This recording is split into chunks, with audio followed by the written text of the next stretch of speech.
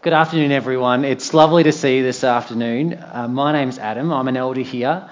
It's my privilege to preach from God's Word today. A long passage, as you would have just heard Stu read.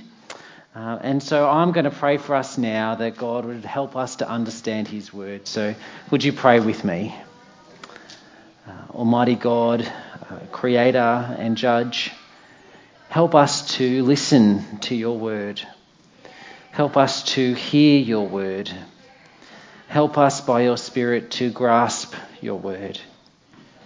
Give us ears to hear and hearts prepared this afternoon to hear what you would say to us. For the glory of your name, and in Jesus' name we pray. Amen. I hope you've got a Connect card. You can follow along the outline of the sermon. I think it's pretty straightforward, hopefully. But yeah, just have a look there. Now, I want to share with you a story about when I was 16. It's a while away ago now. It's over half that again now. But when I was 16, I was messing around in this schoolyard, as you do, and I fell over. Sounds pretty innocuous, pretty lame. And at the time that I fell over, I was in a bit of pain. And I got up, and I don't even know what the bone was, but the bone below my kneecap just kind of popped out. And it's just kind of like pushing, you know, in that moment where you have the shock of seeing a bone pushing out, and then you're in all this pain. It's really quite sore. Now, not all of you may have ever had that experience before, I appreciate. But maybe some of you have dislocated your elbow, broken a joint somehow, done your thumb. In some way or another, you may have broken a bone. And I'm sure you, like me, felt at the time that this was the most excruciating thing you could ever go through. But you kind of also knew that to put it back together again was going to be even more excruciating pain, and you just didn't want it to happen. Well, the long, short story of what that story was that my bone did pop in, and a couple of weeks later I was off the crutches hobbling around, and the pain was forgotten because everything had been made right. And in, I guess, the joy of my leg being back to normal, I'd forgotten about everything in the past, the dislocation, the hurt. Now, as tried as that example may sound, you would have even had from your conversations just before a little inkling that things aren't right for us. The world's a bit dislocated. Things are broken and disconnected. And I'm sure you, like me, would love for this dislocation to end, for things to be set right. Whether it's poverty in our streets, homelessness, people incarcerated for too long a time, or environmental catastrophes like Cyclone Irma, rogue nations running around, abortion, euthanasia, people starving in Africa. My goodness, the list goes on and on and on. Things are not right. I think it's pretty clear that the world we live in is experiencing wide-scale dislocation.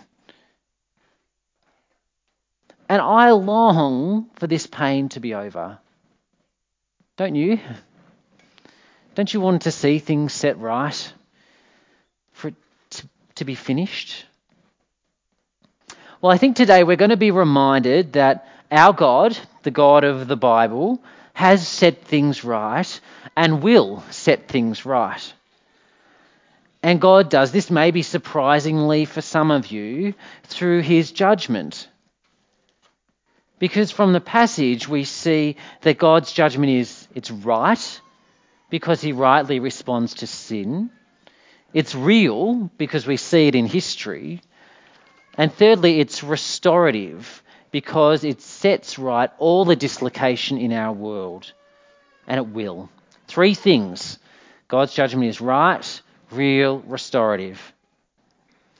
So let's look at the passage again as we see how God's judgment is right because of its response to sin. Now, if you weren't with us last week, or if you're a bit foggy about what Aaron preached about last week. You may recall, or may not, that Aaron preached about a rotten vineyard in the first part of chapter 5. God rightly expected Judah to bear good fruit. He'd done everything possible to prepare the conditions for them to bear good fruit. And yet they bore bad fruit, rotten fruit. They took the blessings of God, as we saw, and used them for their own ends. And in verse 7, we saw a summary of this bad fruit. God's people lacked justice and righteousness. In fact, even more so, there was bloodshed. Their actions, Judah's actions, were quite dislocated from the blessings of God that they had taken. And in today's passage, the rest of chapter 5, we get to zoom in on 6 specific examples of the rotten fruit and what they look like.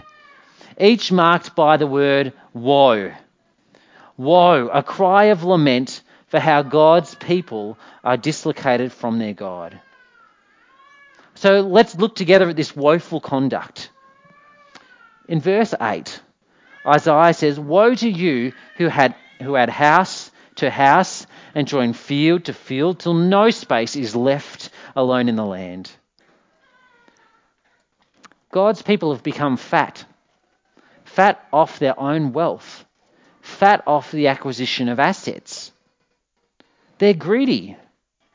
But you know what? They can't stop. They just want more. Now, they're worse than my daughter Abby. In the morning for breakfast, we dish her up some porridge, and inevitably there's a cry for more. So we dish up some more porridge, and inevitably there's a cry for more. And you can see where this is going, right? More, more, more, more, more. That's exactly what the people of Judah were like. But what is the fruit of this greed? Well, we see that in verses 9 and 10, don't we? The great houses that they've built will become desolate. The fine mansions are left without occupants. A 10-acre vineyard will produce only a bath of wine. A homer of seed will only yield an ephah of grain. God's people have exchanged him for greed. They've become absorbed in themselves and have tried to lift themselves up through power and status and money. But as a consequence, rather than prosperity, there's only poverty. Rather than abundance, there's only an absence. Rather than community, there's only loneliness. But it doesn't stop there. The rotten fruit is how sin made them forget about God and his blessings. We see this in verses 11 and 12. Isaiah again declares, "Woe to you who rise early in the morning to run after their drink, who stay up late at night till they are inflamed with wine, who have no regard for the deeds of the Lord, no respect for the work of his hands." The rotten fruit expresses itself as people who overindulge in alcohol. But at its root, Isaiah is really lamenting the fact that Judah is not honouring God as they ought. Instead, they honour themselves. They exalt themselves, and they've got no regard for the Lord. You see, the people of God take the blessings that God has given them for themselves and actually forget the one who gave it to them. They become greedy and self-indulgent. Greed, forgetting God, these aren't Judah's only rotten fruit. We actually see that God's people, they've become deceived by their own sin. Now, turn to verse 18. "Woe to those who draw sin along with cords of deceit and wickedness, as with cart ropes. To those who say, 'Let God hurry, let him hasten his work so we may see it, the plan of the Holy One of Israel. Let it approach. Let it come into view so we may know it.'" No, woe to Judah. Isaiah laments those who've become deceived by their sin. They're so blinded by their sin, they can't actually see what the true burden of their sin is. That's what the cords of deceit are pulling. And even though they're weighed down by sin and they don't see it, they're still saying to God, God, come along, hurry. They're wanting God to return and judge everything, not realizing that they actually should be asking God to help them see their sin and repent of it first. But it's not just self-deception. It's not just greed and forgetfulness. No, because they're forgetting what sin is, then Judah's now redefining what sin is. They've started to relativize it and redefine good and evil. And we see this in verse 20. Woe to those who call evil good and good evil, who put darkness for light and light for darkness, who put bitter for sweet and sweet for bitter. The rotten fruit of sin is that God's people, they're redefining what is good, what is right. They redefine good for bad and vice versa. They redefine these things so that they can benefit from it. They redefine sin so they don't have to be held accountable to it. Held accountable to a holy God. See, at its root is an unwillingness to live as God wants them to live. An unwillingness to love those things that God loves.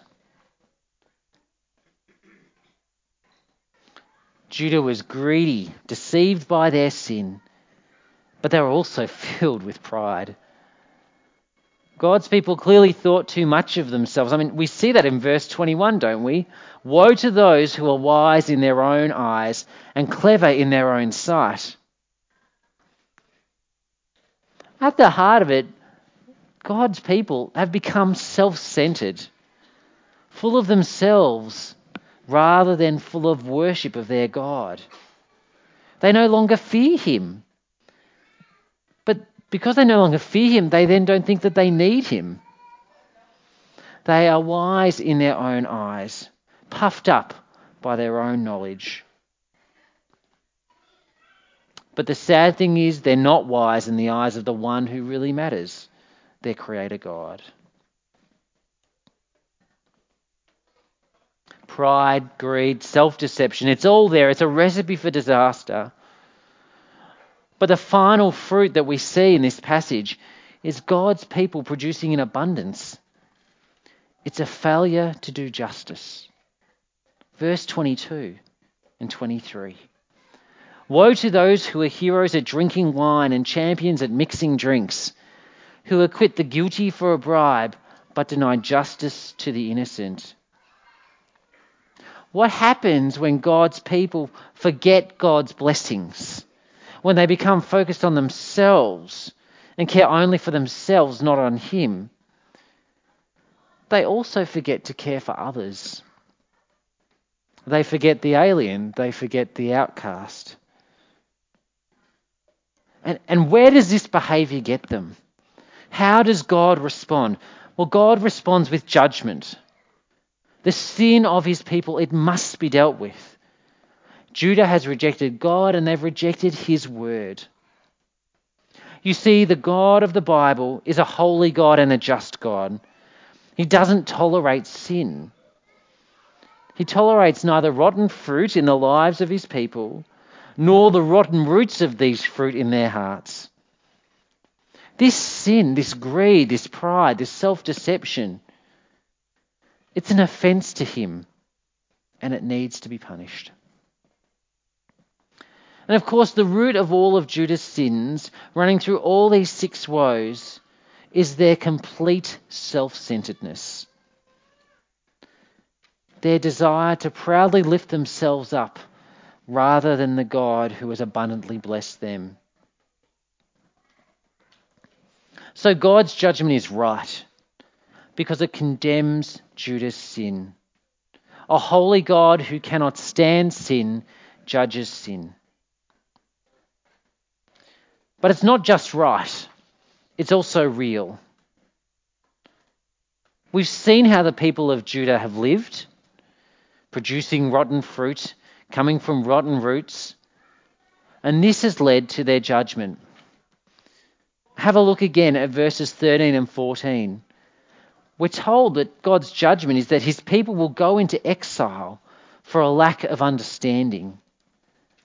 Those of high rank will die of hunger, and the common people will be parched with thirst. Death expands its jaws, opening wide its mouth. Into it will descend their nobles and masses and all their brawlers and revellers. But it doesn't stop there, does it? No, in verse 25, we're told that the Lord's anger burns against his people. His hand is raised and he strikes them down. The mountains shake and the dead bodies are like refuse in the streets. What a horrid picture. What a vivid picture of God's judgment. There'll be judgment for everyone.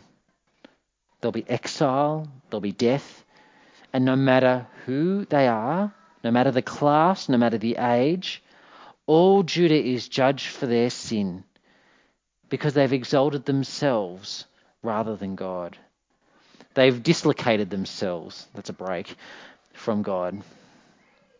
Everyone, all of God's people who are judged will be brought low and humbled. And this judgment, as we see in verses 26 to 30, it will be relentless. It will be fast and lethal. It will be swift and it will leave the land in darkness. This judgment will be complete. And look, this is not some fanciful prediction, some prophetic poetry. This actually happened in history. God's judgment did come on Judah. It came in the form of the Assyrians. The walls of Jerusalem were brought down and the temple of the Lord was desecrated. His people were killed, oppressed, and carted off to a foreign land. God's judgment for his people for their sin was right, and it was real. But that's not the only thing we see from this passage about God's judgment. We also see that it's restorative. Look at verses 16 and 17 with me. The Lord will be exalted by his justice, and the holy God will be proved holy by his righteous acts. Then sheep will graze as their own pasture, lambs will feed among the ruins of the rich. I don't know about you, but the first thing I asked myself when I read this was, what the heck is going on? God is exalted by punishing his own people. God is exalted by his justice. And he's proved holy by his righteous acts. I mean, how can this possibly be restorative? A cynical secular view of restorative is everyone sitting around in a circle singing Kumbaya. This is not the same. How can this be setting things right? Well, for Judah, God's justice was seen in him restoring himself to his rightful place. Instead of Judah lifting themselves up in their self-centeredness, God lifted himself up, and Judah was brought low. He was exalted then. But of course, if we look at these rotten roots of sin in this passage, this self-indulgent, self-exalting, self-centered behaviour, are we any different? Like, really? I mean, I don't know about you, but I think we're all pretty greedy. We don't want to share our riches. And we just want more. And we're proud. We don't want to admit when we're wrong. We're puffed up by our own knowledge. And sometimes we just don't want to engage with others. We're deceived by our sin.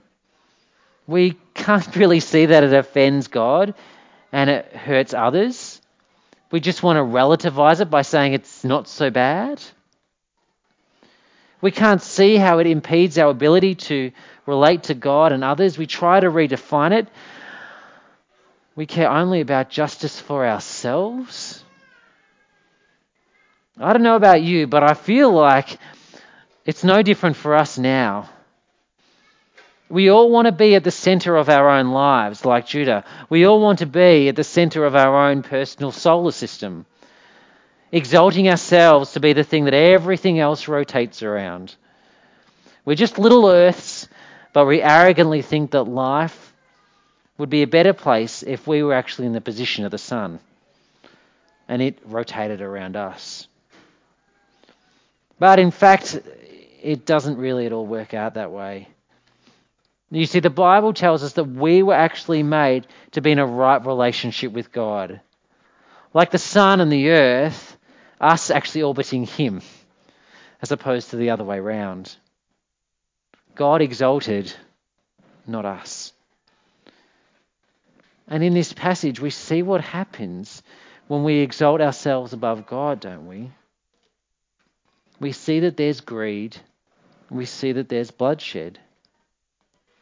And we see that there's loneliness. And we see that there's injustice. There's dislocation because of our sin. Friends, we're really no different to Judah. We, if we are willing to confront it, exalt ourselves every day when we say yes to things than othering God. When we take the good things he has given us and forget who gave it to us. When we seek to protect our reputation or our ego, rather than humbly acknowledging when we're wrong, as an example. So why isn't it that we aren't judged in the same way that Judah is? There's no ancient army over the hill from us. It's because there was another occasion when God was glorified, when he was lifted up and exalted. But this time, he humbled himself all the way to the cross. If you'll turn to John chapter 12, verses 27 to 33.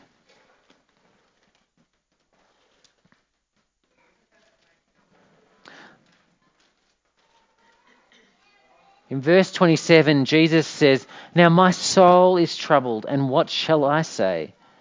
Father, save me from this hour.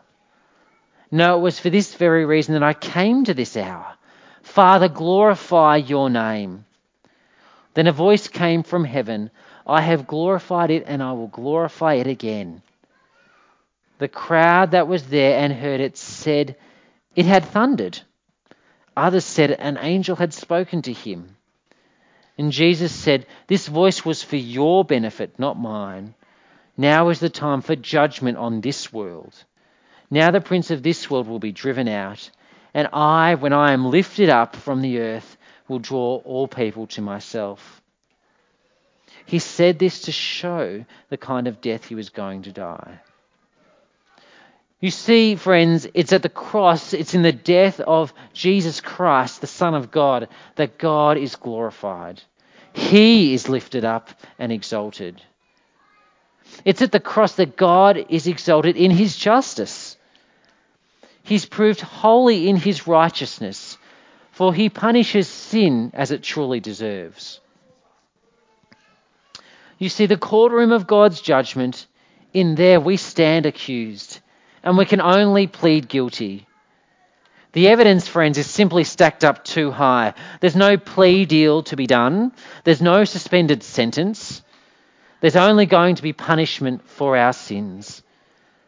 And just like the people of Judah, that punishment for our sin is death. Because in our sin, we've also dislocated ourselves from God, the source of life. But at the cross, though we stand condemned and should be punished for our transgressions, we're not. Instead, we're saved. Not because we deserve it or we've earned it in any way, but because the one who sits in judgment, rather than convicting us, instead convicts another, his own son. so that we can be restored in our relationship to him. What a sobering thought. That the creator of the universe, our Father, chose to punish his Son so that we could go free. His Son's life for our death penalty.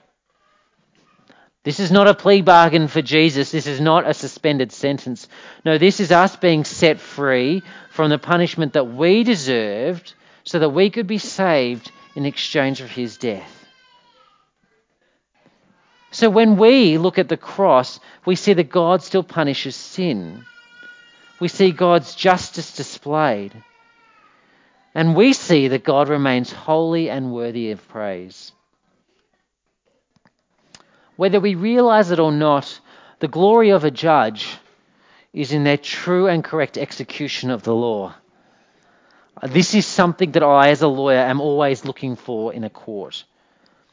I look to judicial officers to exercise justice in their judgments, fairness and rightness. But when judges are fair and right, that's when they're praised. That's when they're exalted. And this is all the more the same for our Heavenly Father, the judge of all. If he did not judge fairly and justly, then he would not be exalted and praised for his justice and his righteousness. And so at the cross, God truly begins the process of setting all things right, making it possible for you and I to be reconciled to him, to be made right with him. But as I said at the start, when I look around the world, there's still plenty of greed and pride, corruption, poverty and hate, etc., etc. As Christians, we know that God's judgment of sin on the cross was not the end of the matter. No, the one who was condemned rose from the dead and is now seated at the right hand of the Father, ruling over all things as our King. He is exalted. And this King will return and on the last day bring God's final justice. And on the last day he will reign. Jesus will come back and set all things right. All wrongs will be made right. There will be no more tears. There will be no more crying. And on this last day, he will be exalted as every knee on heaven and earth bows before him and confesses that he is Lord. In that day, the appointed judge will come back to reign, and he will judge each one of us, the living and the dead. Like I said, on that day, he will set all things right.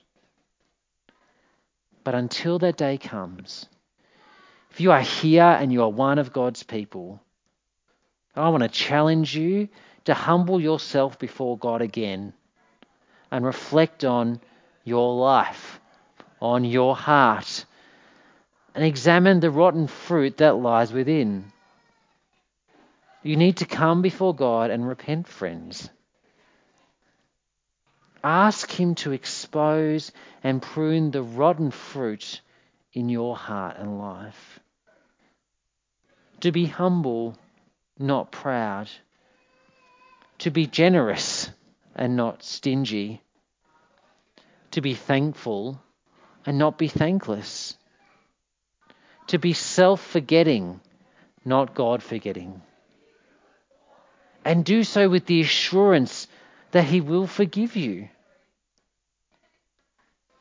We all need to turn away from our love of sin, our love of ourselves, and fill our hearts instead with a love for Christ, the truly exalted one, the one who had every right to remain high and exalted, and yet was willing to humble himself to the lowliest of people, us, and then be lifted up on a cross.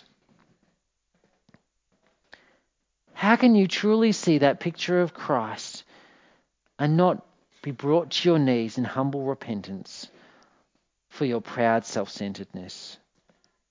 How can you truly see Christ on the cross and not be moved to want to give him the love of your heart? But if you're here and you're trying to work this out for yourself, what it means to follow Jesus, I want to invite you to consider Jesus, the man who saved you from the rightful judgment you deserved. He died so that you could have life. He died so that your sin could be paid for, and that this right, real, restorative judgment of God could be dealt with. He died so that you could experience in your life and in this world, in the future, everything made right. In the beginning, we were asked to reflect on the greatest injustices of this world. And there are so many things I'm sure that each one of us long to be set right. But this afternoon we've seen that God, in his right, real and restorative judgment, has done and will do just that. He will set things right because he is the God who sets things right. Let's pray. Almighty God, we thank you that from this passage in Isaiah 5, this afternoon you've seen fit to confront us with the reality of who we are before you. People that seek to exalt ourselves and not you. And we ask, Lord, and we pray that you would humble us again. You would expose those rotten fruit, the roots of those rotten fruit in our hearts. Expose them to us. Lord, help us to confess them to you so that we might be people who are thankful rather than thankless, who are generous rather than stingy, who are filled with praise and thanks to our Saviour, our Lord and King, and that he saved us. In Jesus' name, amen.